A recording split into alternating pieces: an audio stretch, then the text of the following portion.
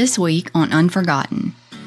Our first case that we're going to talk about today is the death of Richard Michael Harden Jr. Early reports state that he was last seen at or near Fabius coal mines. Because I've seen no confirmation that a dirt bike was actually found. Michael's family, of course, as I mentioned, didn't agree with the drowning determination. They believed Michael had been murdered by a group of 6 men. It was April 21st, 2016, when authorities responded to a small dirt road just off County Road 45. Upon arrival, they found a Chevrolet Cobalt and the body of 40-year-old Stacy Sullivan. Stacy's relationship went from in a relationship to in a complicated relationship. I mean, how much time had passed and that car was still running? The only thing that can relieve that burden is fully confessing.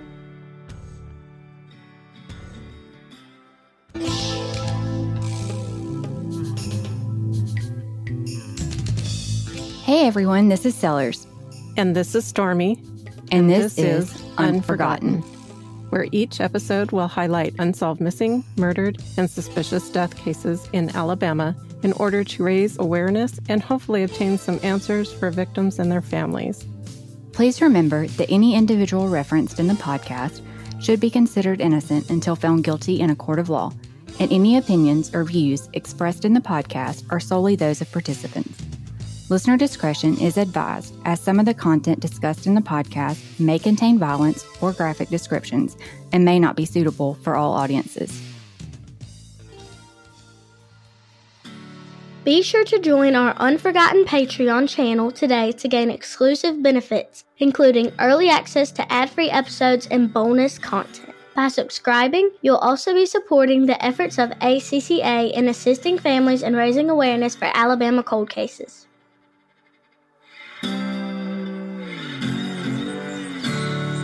And now for episode 21.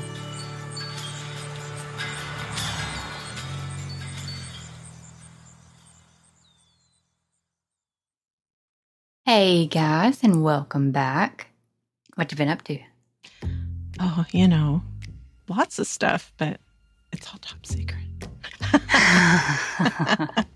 Why don't you just go ahead and tell us? Oh, yeah. Buying a house, hopefully. Oh, yeah? So, that's a good thing. We can use the room. Well, that's exciting. Yeah. Cross your fingers and toes. I like decorating, but then I get, overwhelmed. And so I end up with bare walls. Yeah, I'm going to have to kind of take it slow, I think. I'm going to have to, concentrate on one room at a time and just enjoy the house for a few. Do you have Pinterest boards? I do. Have it all planned out ahead of time. Pinterest is our friend. Yeah. How about you? Oh, working. For my birthday, actually. Been working all week. Had court stuff going on. So, yep. But we had some exciting news because now that the weekend's passed, we can kind of share it. Anybody that attended Rock the South in Coleman may have noticed that there were billboards scattered throughout the area. So if you saw billboards for any of the cases that we've talked about, or you've seen on the page, our social media pages, we would love to hear from you. And if you visited the expo, the Hunters Expo in Birmingham, Native Sense had a table set up where they had a digital picture frame cycling through graphics of the different unsolved cases that we've talked about or have posted about on the page. So if you were at either of those events, let us know if you managed to find one of the little Easter eggs. Yeah. And just a reminder, if anybody was at the fest and wore their T-shirt, to make sure to send us pictures so we can see. Yes, we love seeing the shirts and everything out and about. Not just there, anywhere. Yeah, anywhere. So this week, we're picking up where we left off, and we're starting off in Jackson County. Jackson County is the northeasternmost county in the state and holds an estimated population of 52,579. There were a couple of interesting tidbits I found when researching Jackson County. One, the county is named after President Andrew Jackson. Surprise! Probably a surprise. I think the most interesting, though, is that the trial of the Scottsboro boys inspired Harper Lee's novel To Kill a Mockingbird. I did not know that. I did not know that either. For those who aren't familiar with the trials, on March 25th, 1931, 9 African-American teenagers, Haywood Patterson, Olin Montgomery, Clarence Norris, Willie Robertson, Andy Wright, Ozzie Powell, Eugene Williams, Charlie Weems, and Roy Wright, were charged with raping 2 white women on a freight train. The teens were aboard the train looking for work when a fight broke out on the train between passengers. 2 young white men involved in the fight were angry because they were forced off the train, so they conjured up a story blaming the teenagers for the incident. By the time the train actually made it to Rock Payne, Alabama, the teenagers were greeted with an angry mob and charged with assault. Victoria Price and Ruby Bates, the 2 women who were on the train, faced charges of vagrancy and illegal activities. To avoid those charges, they falsely accused the teens of rape. The cases were originally tried in Scottsboro, and on April 9th, 1931, some fast-moving justice back in the day, 8 of the 9 boys were convicted by an all-white jury and sentenced to death. Roy White, the youngest of the group, was granted a mistrial because of his age. Even though there was evidence that contradicted the charges and one of the accusers retracted their accusations, the state still pursued the case. And the cases were tried and appealed twice in Alabama and argued twice before the U.S. Supreme Court. It took until 2013 when Governor Robert Bentley signed legislation exonerating all 9 men of all guilt related to the case before they were completely cleared. That is nuts. I know. They collectively served more than 100 years in prison. Interesting quote from the Encyclopedia of Alabama. In legal terms, the case was likewise a gross miscarriage of justice. That's a great quote to come back from break with. It's actually the case that kind of urged kind of a reconsideration in how juries were impaneled as far as making sure there was a diversity among the group. Our first case that we're going to talk about today is the death of Richard Michael Harden Jr. There's not a lot of information about the case. Our understanding is that it's been ruled a drowning and it's closed. However, it appears the family definitely disagrees with this determination. Richard Michael Harden Jr., or Michael as he goes by, of Scottsboro was reported missing to Jackson County Sheriff's Office on October 24th in 2012. Early reports state that he was last seen at or near Fabius Coal Mines in Flat Rock, Alabama, early Tuesday morning, which would have been October 23rd. According to a February 2013 Time Free Press article, Michael had been out riding dirt bikes when he went missing. 5 days later, on October 30th, his body was found in the same area where he was last known to be. The preliminary report stated he had likely drowned.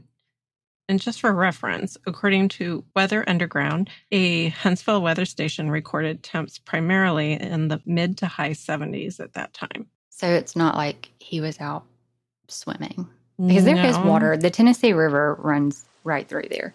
Yeah. So I imagine people probably do swim, during the summertime and things. And in October, it wouldn't be that far-fetched to think that there are times where it is warm enough that you could probably still go swimming. But I don't rivers know that not I as would be much, going though. Usually rivers are cooler than like lakes and things. And so that's, in northern Alabama too, so it's going to be a little bit cooler than in some areas. Right. And just because it's warmer outside doesn't mean the water is. Something that was odd to me about this whole story, though, is I did see that one article that said that he was dirt bike riding, but there's no mention of whether he was by himself there. And I don't know that there's ever been confirmation that that's actually what was happening, because I've seen no confirmation that a dirt bike was actually found. Yeah. But you would think there'd be somebody, if he was there with a group of people, they would know what happened. Yeah, you would think so. The whole thing is a little bit off. At the time of the Times Free Press article, Chief Deputy Rocky Harden told the media outlets that they saw no signs of foul play, but they were still waiting on the toxicology report. We submitted a public records request to DFS and received a copy of the autopsy and toxicology reports. Michael's death was ruled as an accidental drowning. His tox screen was positive for methamphetamine and alcohol. We'll discuss the tox screen more at the end of the episode. The autopsy report showed Michael's body was covered with mud and debris. There does not appear to be anything in the autopsy report indicating any type of severe trauma, such as broken bones or bruises, though some superficial linear abrasions were noted on the front of Michael's chest. I would love to know exactly what that means. Yeah. I can't even really in my head, I have an idea, like kind of just, okay, like a cat scratch almost. Yeah. It's kind of what I think, like lines. Yeah, linear abrasions. But where they're not. Could it be, let's see, it almost seems like Or like if you scrape your knee. Yeah. I was thinking like maybe hanging off a rock or something, and sliding down, but like if you fall and scrape your knee, but it's not like to the point where you're like, bleeding terribly. Right. As an aside, the report made note that the front of his chest was also redder than the rest of the skin, and, quote, apparently this area was not submerged, unquote. Seems to indicate that Michael was found on his back. It's hard to tell what that meant. Submerged means he was obviously in some water, but I don't know how deep the water was because I don't know exactly where he was found. Yeah. And to be able to see, enough for them to, mention the debris and mud makes it sound like he wasn't even in water, really, but maybe he was just on the shallow, like shoreline or something. Right. And there's no mention of any clothes either. Yeah. And I think that's kind of what stood out to me about the linear abrasions on his chest is typically if you like fall and scrape your knee, you're going to notice that more if you have on, say, shorts versus if you have on a pair of jeans. Unless it's like a pretty hard fall. Right. So you would think that if he had on a shirt or something like that, that maybe that would be a little bit more protected. Yeah. Well, So, I don't know. This is just me. I mean, I know people dress differently when they're out riding bikes, regardless of what kind of bike. But, you would think that they would have at least, pants and maybe a long sleeve shirt on just for protection, even though that doesn't really protect you. People just think it does. And I've been trying to think back on other autopsy reports that we've looked at.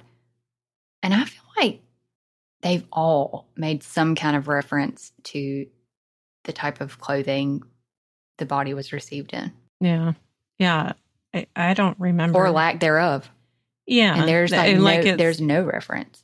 Yeah. You would think one way or the other it would be mentioned because usually they just kind of describe what they're seeing before they start doing any of the technical autopsy.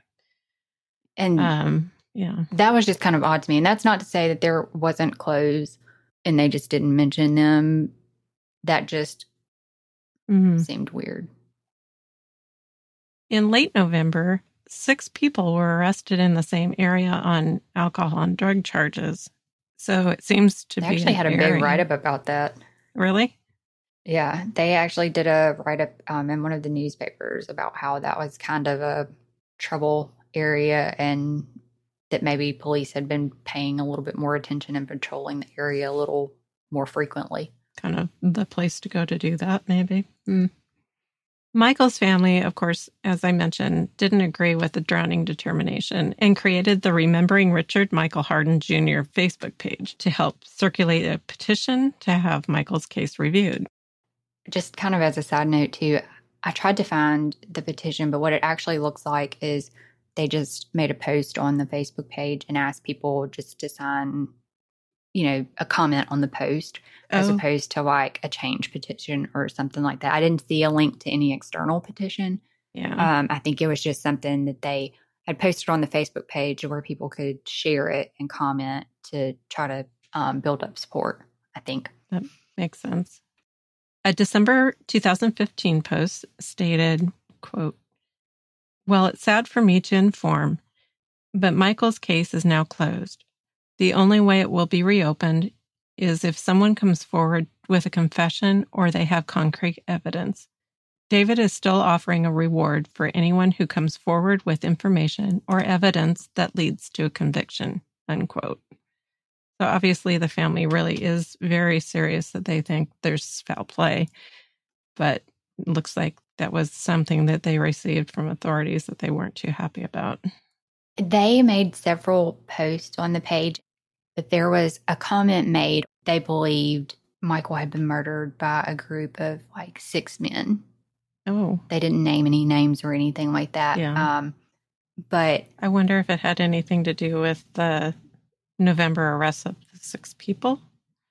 That maybe it got... Maybe that's where the 6 came for me. Was because they did make the arrest of 6 people. I thought I read it on the page. They did say, I know they said that it was a group of men, but I thought they put a specific number on it, and maybe I'm just misremembering. Okay. The page hasn't been updated since 2019, but according to the post, David, Michael's grandfather, was actively pushing for answers related to his grandson's death and continued offering a reward in the years after his death. Despite the family efforts, it doesn't appear that Michael's case was ever reopened. In one of the last posts made to the page, they stated the witness came forward with information. However, they don't believe her statement was actually taken by authorities. According to the post, the family believes Michael was murdered by a group of men, as we just said, who had not been arrested or charged, at least as of 2018. We did send an email to Jackson County Sheriff's Office requesting a status and any available records on Michael's case, but so far we haven't heard back, which is not uncommon, as you all know. I'm not sure that we will, but maybe. Yeah. Maybe. We've had a little bit of luck lately, so you never know. I don't know how I feel about whether I think he was murdered or not, but some of the things don't quite jive, so I can understand why the family would think that it was, not an accident. Yeah, looking at the autopsy reports and the toxicology reports, I think at first glance, everything seems to kind of line up with what they determined. But when you actually kind of dig into it, I'm with you that there are things that you kind of wonder about. Yeah. But sometimes weird things happen. Yeah, I was just going to say. And sometimes people just don't write great reports. Yeah. But I can understand, just like you said, why the family would have questions about that. And if, the report isn't right and somebody has information that contradicts what the report said, they should turn that in. Absolutely. Of course, we'll give you contact information at the end of the episode, but please, keep in mind if you remember anything from back then, if you were out dirt bike riding and remembered seeing Michael or anything related to it that you might think could have anything to do with it, make sure you get that into the authorities, or you can always send it to us if you're unsure if it's really something you should send in. We don't mind looking at it, but we'll forward it on. Our next case takes us across the Tennessee River and roughly 20 miles down the road to the Fackler community. It was April 21st, 2016, when authorities responded to a small dirt road just off County Road 45, prompted by a concerned landowner who reported an abandoned vehicle. To their surprise, upon arrival, they found a Chevrolet Cobalt, and the body of 40-year-old Stacy Bales Sullivan. There were only a couple of vague news articles related to Stacy's death, and those came out basically when her body was found. And they contained no information about who Stacy was as a person or things that may have been going on in her life. So we turned to social media. Based on comments made across social media, Stacy was a caring and kind person who adored her 2 children, and it appears she was generally well liked by those who knew her. According to family members, Stacy was enrolled in nursing school and was set to graduate in May of 2016. I feel like we've heard a lot of people are enrolled in nursing school lately. It's funny. When I say lately, I mean, I don't mean it as in like we've just heard about it lately, but I feel like we've talked a lot about a lot of cases in nursing. Yeah. That it was actually the first thing I was thinking as you were saying that. And I think when we start looking at these things, when we start looking at the cases, things like this start popping out, and it's like, man, there are some like consistencies or like commonalities that kind of come out, and sometimes it's hard to ignore. It is hard to ignore sometimes, and you kind of wonder if you should start tracking some of the things that stand out. Yes, like white shoes. Like white shoes. From the outside looking in, it looks like Stacy's life was going well. But a look at her personal page gave us a different perspective. Sounds familiar, does it not? It does. It happens a lot. Mm-hmm. And I think you can kind of look at the comments and see that those that were closest to her knew that things were going on. She had recently left a relationship, and I think that was an abusive relationship. Her family was concerned about her based on comments that had been left. They were offering support to her, but they were also saying they were worried.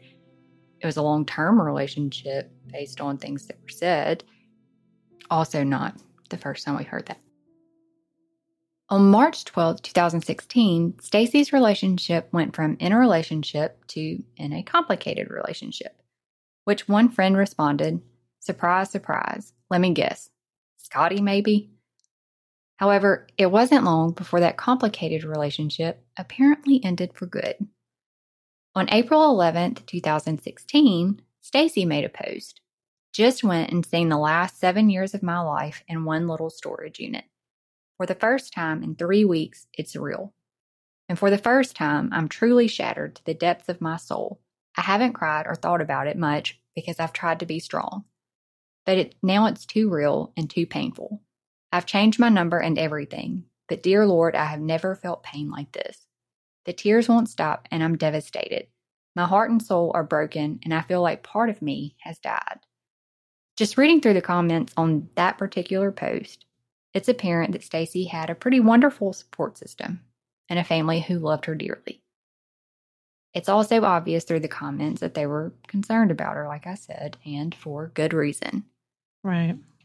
Because on March 28, 2016, just 14 days before Stacy made that post, Stacy filed a petition for protection from abuse in the Jackson County Circuit Court, requesting a restraining order against Scotty Peak. I have to say that it's frustrating when you read about these cases that they tried to get restraining orders. It feels like, I don't know, it feels like you don't want to tell people not to get a restraining order, but it feels like it's not helpful. And at the same time, it's a step in the legal process so that they can legally do something if they can intervene in time, but it doesn't seem like in these cases, because they're the cases that we're looking at, obviously they're cold, but it just feels like they aren't very helpful. Yes, and we're not pointing any fingers at anybody. This is just a general scenario, because oftentimes in situations like this, by the time the police get ready to do something about it or arrive to do something about it, it's too late. Yeah. There's so many times that you read about domestic violence situations that have turned fatal, and there was a restraining order. The piece of paper didn't save them. Right. And it is necessary because it does allow you that legal process to be able to do something, but it's still scary and it's still sad and it's heartbreaking. I agree. In the petition, Stacy alleged that on March 22nd, 2016, at 89 County Road 769 in Hennigar, Alabama, Scotty poured pickled egg juice, pepper juice, shampoo, conditioner, and cough syrup all over her before hitting and kicking her. According to the paperwork, Stacy did file criminal charges in Jackson County related to the incident. In a space provided for genuine fear of further abuse, Stacy wrote, "I am scared, and he threatens me, gets mad all the time, and slings me around, tears all my personal property up." She requested the court issue a restraining order against Scotty and ordered him to cease any physical or violent contact with her or her property. She also requested the court give her temporary possession of the 2010 Chevrolet Cobalt that was owned in both their names. Just one day after Stacy's Facebook post about seeing her belongings in storage. Keep that car in mind. Unfortunately, neither party appeared on the April 12, 2016 date, though the notes in the case action summary indicate that about an hour after that scheduled hearing, Stacy contacted the clerk's office and stated she had been unaware of the court hearing as the notice had been sent to her mother's address, which was not checked daily. It appears the court offered to let Stacy come in later that day, but Stacy contacted the clerk's office a little later that afternoon and stated she couldn't afford to put gas in her car to make it to the courthouse that day. The hearing was ultimately rescheduled to May 10th at 1:30, which she never made it to. Stacy's Facebook page consisted of mostly quotes and photos that she identified with, and a few personal posts scattered here and there, and pictures of her children. She continued to be active until April 20th, 2016, which is the day that life for Stacy's family would forever be changed. So when I was looking at that case action summary, it looks like there's several orders that are actually, it says e-filed, but you can't see those, which is odd to me because they're e-filed. They should be publicly available. They're not. But one thing that stood out to me was when they rescheduled the court hearing from that April date to the May date, they apparently sent the notice out for personal service, which means it probably went out with the sheriff's office. Not the sheriff specifically, but somebody from the sheriff's office. Stacy was served her notice according to the case action summary on April 20th. Scotty was served his notice on April 21st. It says those also were e-filings where they filed the notice of service. Those aren't available to the public either, and I really would like to see those because I would like to know what time did they serve Stacy that notice. Right. Did she sign for it personally? Where did they serve her? Because that would really help narrow down some time frames. It sure would, yeah. And obviously, somebody from the sheriff's office would have seen her. That's a very good point. And the chances are they would have also had Scotty's notice with them too. So I would really like to see those, to see the dates and times that they made those services and where they were at. They're not public. Why not? The petition's public. So on April 20th, 2016, around 2:30 p.m. in the small community of Fackler, Stacy approached a local resident's home and explained that she had arranged to meet a man, who she didn't name, in that area, and that her car had gotten stuck in some mud on a small dirt road just off County Road 45. Her car was the Chevrolet Cobalt that she had asked for the court to give her temporary possession of, since it was in both hers and Scotty's name. Stacy asked if she could borrow their phone to contact her children's school and let them know she'd be late picking up the kids. After making that call, she presumably headed back to her stranded car in hopes of figuring out that situation. That's the last time that we know of that Stacy was seen, and the time on that is just kind of a rough guesstimate. Hours later, Stacy had not picked up her children, nor had she returned home. With no contact from her, her family's concern continued growing, and a missing person report was filed with the Jackson County Sheriff's Office later that evening. Unbeknownst to the family, just prior to the filing of that report, Jackson County had actually received a call from a landowner in Fackler around 8 p.m. I think their articles that I read said somewhere between 7:30 and 8, reporting an abandoned car. When authorities arrived, they discovered Stacy's Chevrolet Cobalt still running and still stuck, along with signs someone had unsuccessfully attempted to extricate the car from the mud. According to family members, there were footprints and tire tracks in the area around the car, along with handprints on the outside of the car. That's really crazy that the car was still running and all of that around the car. I mean, how much time had passed and that car was still running? I guess we don't really know, but... It was before school got out at least, because she called to let the school know that she was going to be late picking up the kids, so we know it was at least then. That's true. And we don't know what time she got there before then. But if we knew what time she got served and where she got served at, that would help. That would roll it down a little bit. Yeah, narrow it down. Unfortunately, it wasn't just Stacy's car authorities found. Roughly 500 to 600 yards away from the Cobalt, near the adjacent railroad tracks, they discovered Stacy's lifeless body laying face down in the mud and partially disrobed. Reports emerged about a former boyfriend of Stacy's being arrested on the same evening she was found. However, officials stated that the arrest was related to an outstanding warrant on a domestic violence charge and unrelated to Stacy's death. They've never released the name of that former boyfriend. But I was just going to ask if we did, because I noticed that wasn't in here. That wasn't in your notes. And no, they did not. I could speculate, but I probably shouldn't. Yeah. But it's not listed in any of the articles that I read. Yeah. To date, officials have never confirmed the identity of any individual with Stacy on the day of her death. It took a year for Alabama Department of Forensic Sciences to complete the autopsy, and the findings raised some questions.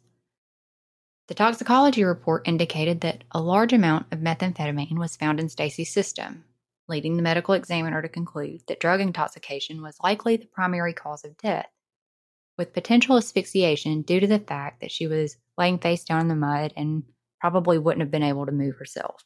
Yeah.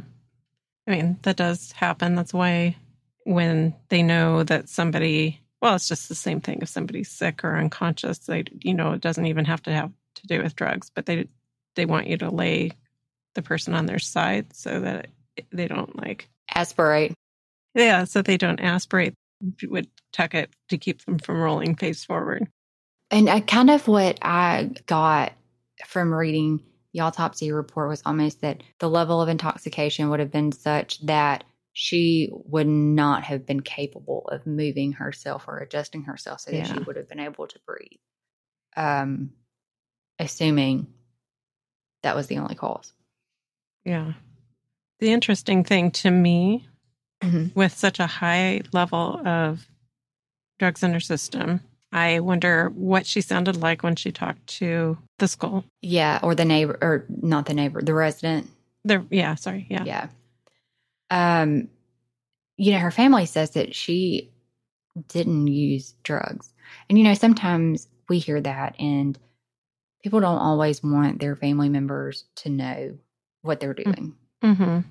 But when you look at her autopsy report and the general examination and findings, there's really not anything there that leads me to believe that she was a habitual drug user or anything like that. It actually, I think, explicitly says there's no track marks or needle punctures or anything like that. The examiner also explicitly noted a concern for potential sexual assault, given that Stacy was partially undressed, her pants and shoes had been removed.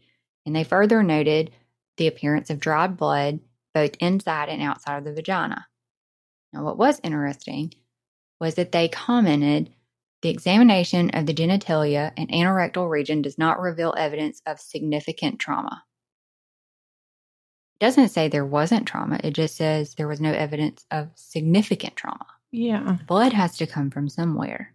And they didn't mention natural body fluids like her cycle or anything like that. No. And there was no mention in the autopsy report of any sanitary products on the body whenever they received it. Yeah. So blood has to come from somewhere, and the fact that it says there's no significant trauma, I mean, maybe that's reading too much into it, but you have to read what's on the page. Right. And if you take the totality of what they've reported, that does leave it open for interpretation a bit, I think. It does a little bit.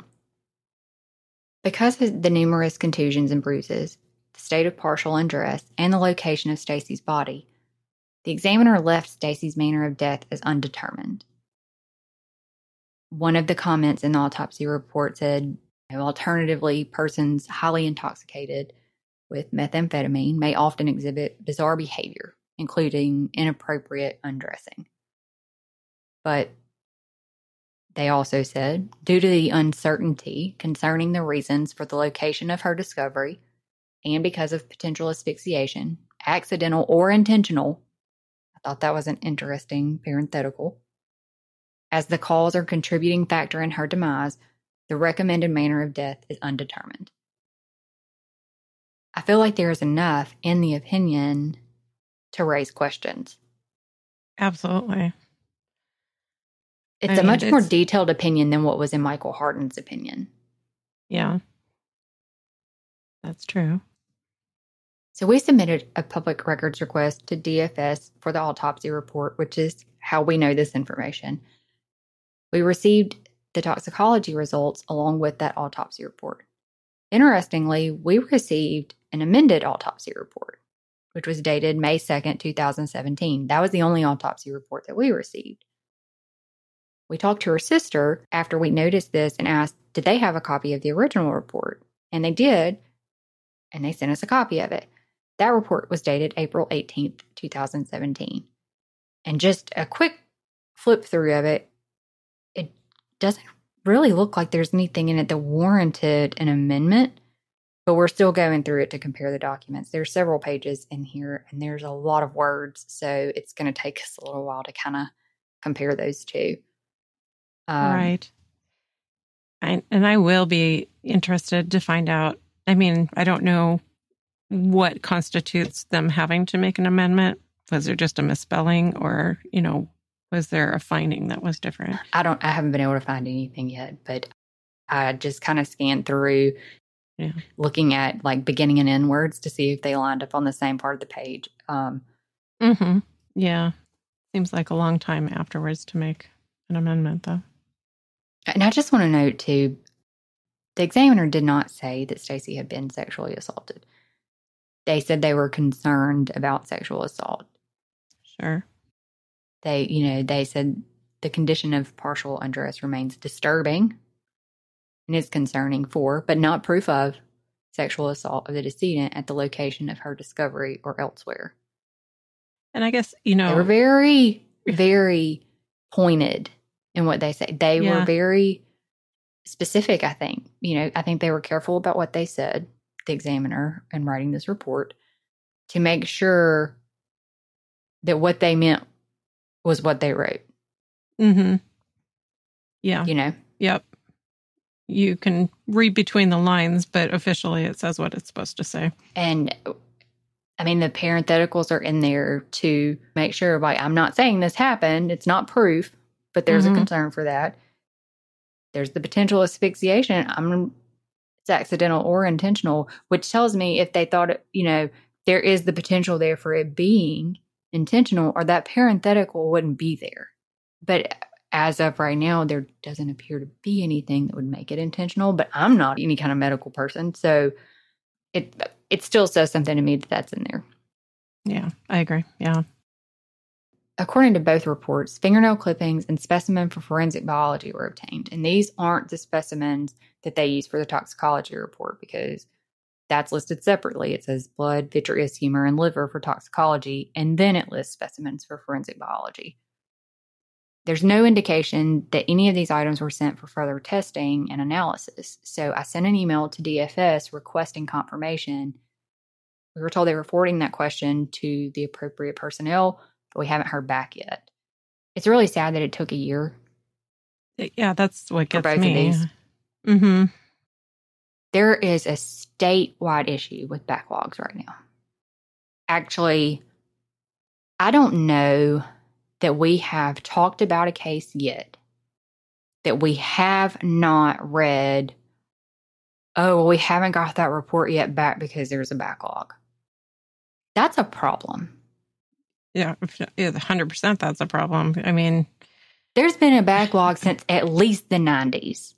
I was just going to say, how long, does that go back? I mean, it seems like we hear that too much.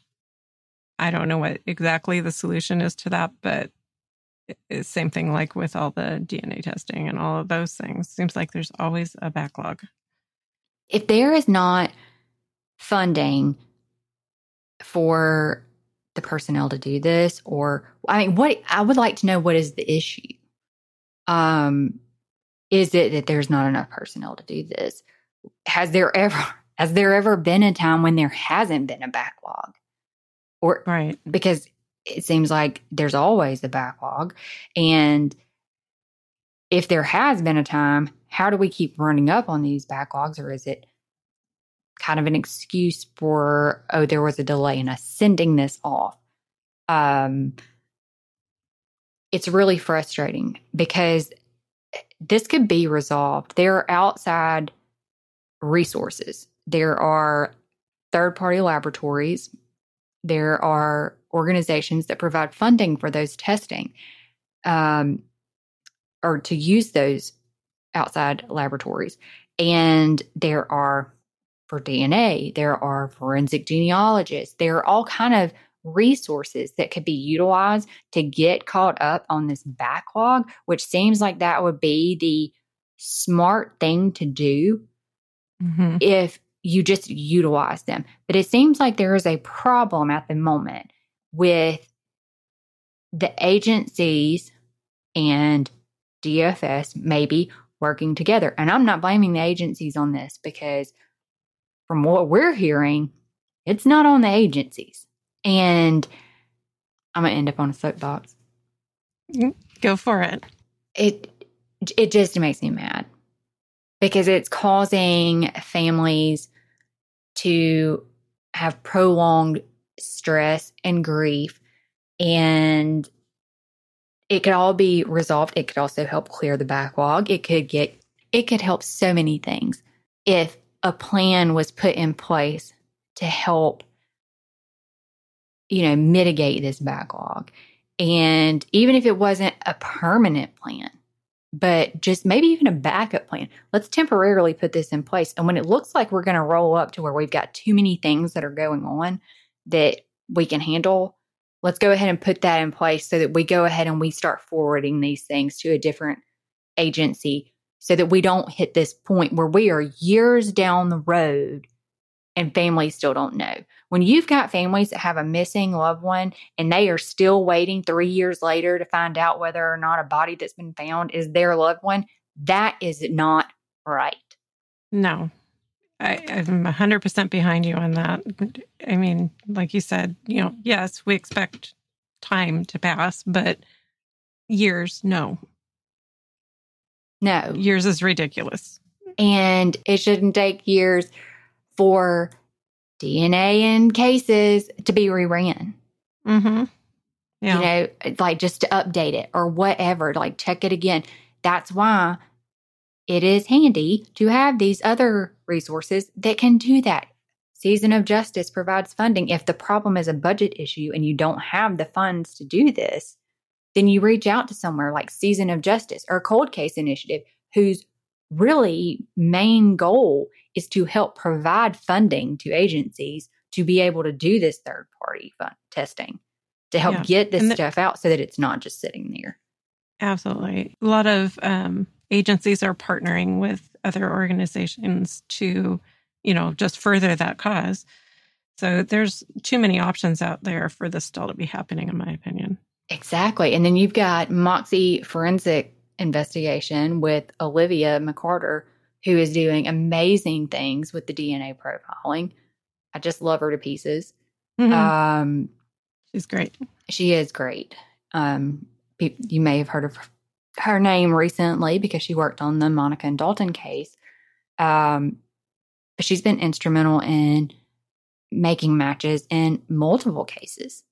And she will help you with the funding. You just have to reach out to her. And she's been working with Mobile County Sheriff's Office for a while now. The resources are there. You just have to ask for them. And I guess the reason that I got all off on this tangent is because it looks like there was evidence that was taken in Stacy's case at some point, but it doesn't appear anything was ever done with it. It could have been. That's what it appears.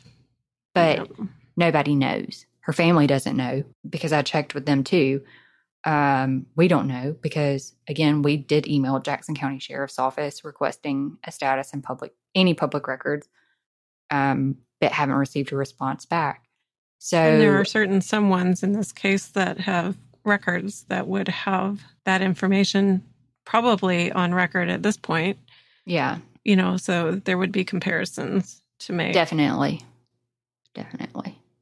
And, going back to the opinion that the medical examiner had, obviously the potential for the sexual assault had something to do with the examiner leaving the manner of death as undetermined.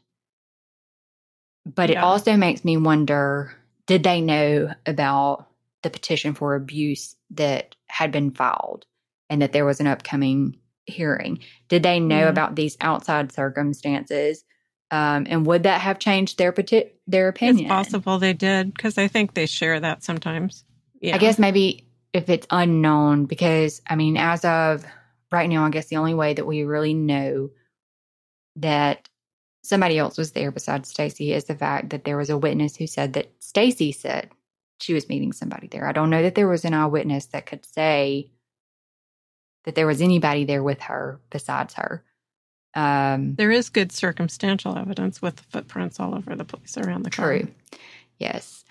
They should be able to look at that to tell, was it her shoes? And I don't know whether they found her pants or her shoes because that's not mentioned in the autopsy report. Yeah. And we didn't get any reports about that. I would like to know I don't know how the drugs metabolize in the system. If you can tell when drugs were taken, like how long the drugs have been in the system. Also wondering if she was asphyxiated purposely, not just fell in the mud and couldn't breathe, but if somebody held her face in the mud. If that's the case, I wonder if there was any indication of any kind of pressure or prints or anything noticed like on the back of her head. It probably was easily overlooked if they weren't looking for it. Right. And her family did say that she was also covered in mud because of where she was at. Yeah. Talking about, you would like to know, could you tell when she had taken it? I asked our good friend Michael about it. He said that I sent him the reports to look at. He said just with the reports, he didn't have enough information to speculate. And I probably should have asked him if he cared if I said this, but sorry, Michael. Michael's great. He won't mind. And he said there's a variety of factors that would influence that calculation. One of the most important pieces would be the ratio of methamphetamine to amphetamine in what they actually took. The size of Michael compared to Stacy obviously is going to have some difference, but he also said, did the methamphetamine that they have, was it methamphetamine without any contamination from free amphetamine, which is unlikely if it was a street drug. So it was something that he said, you really kind of need more information there to be able to look at that and say, okay, I'd say with those levels, here's the hours that. Yeah.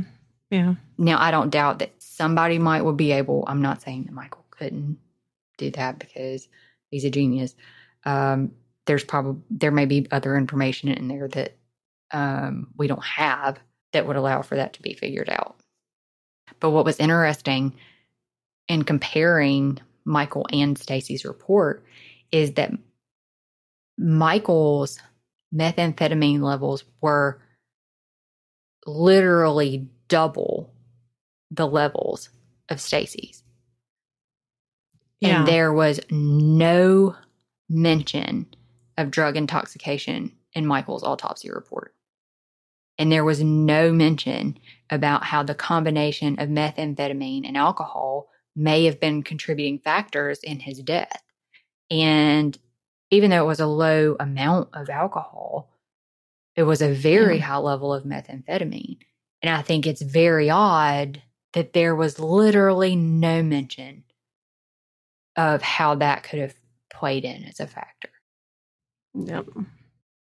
It's really bizarre that it would have played into Stacy's, but it wouldn't have played into Michael's. It in no way would have into his, because it's not mentioned. Right. Yeah. Why isn't it mentioned? So I guess that's $1 million question, huh?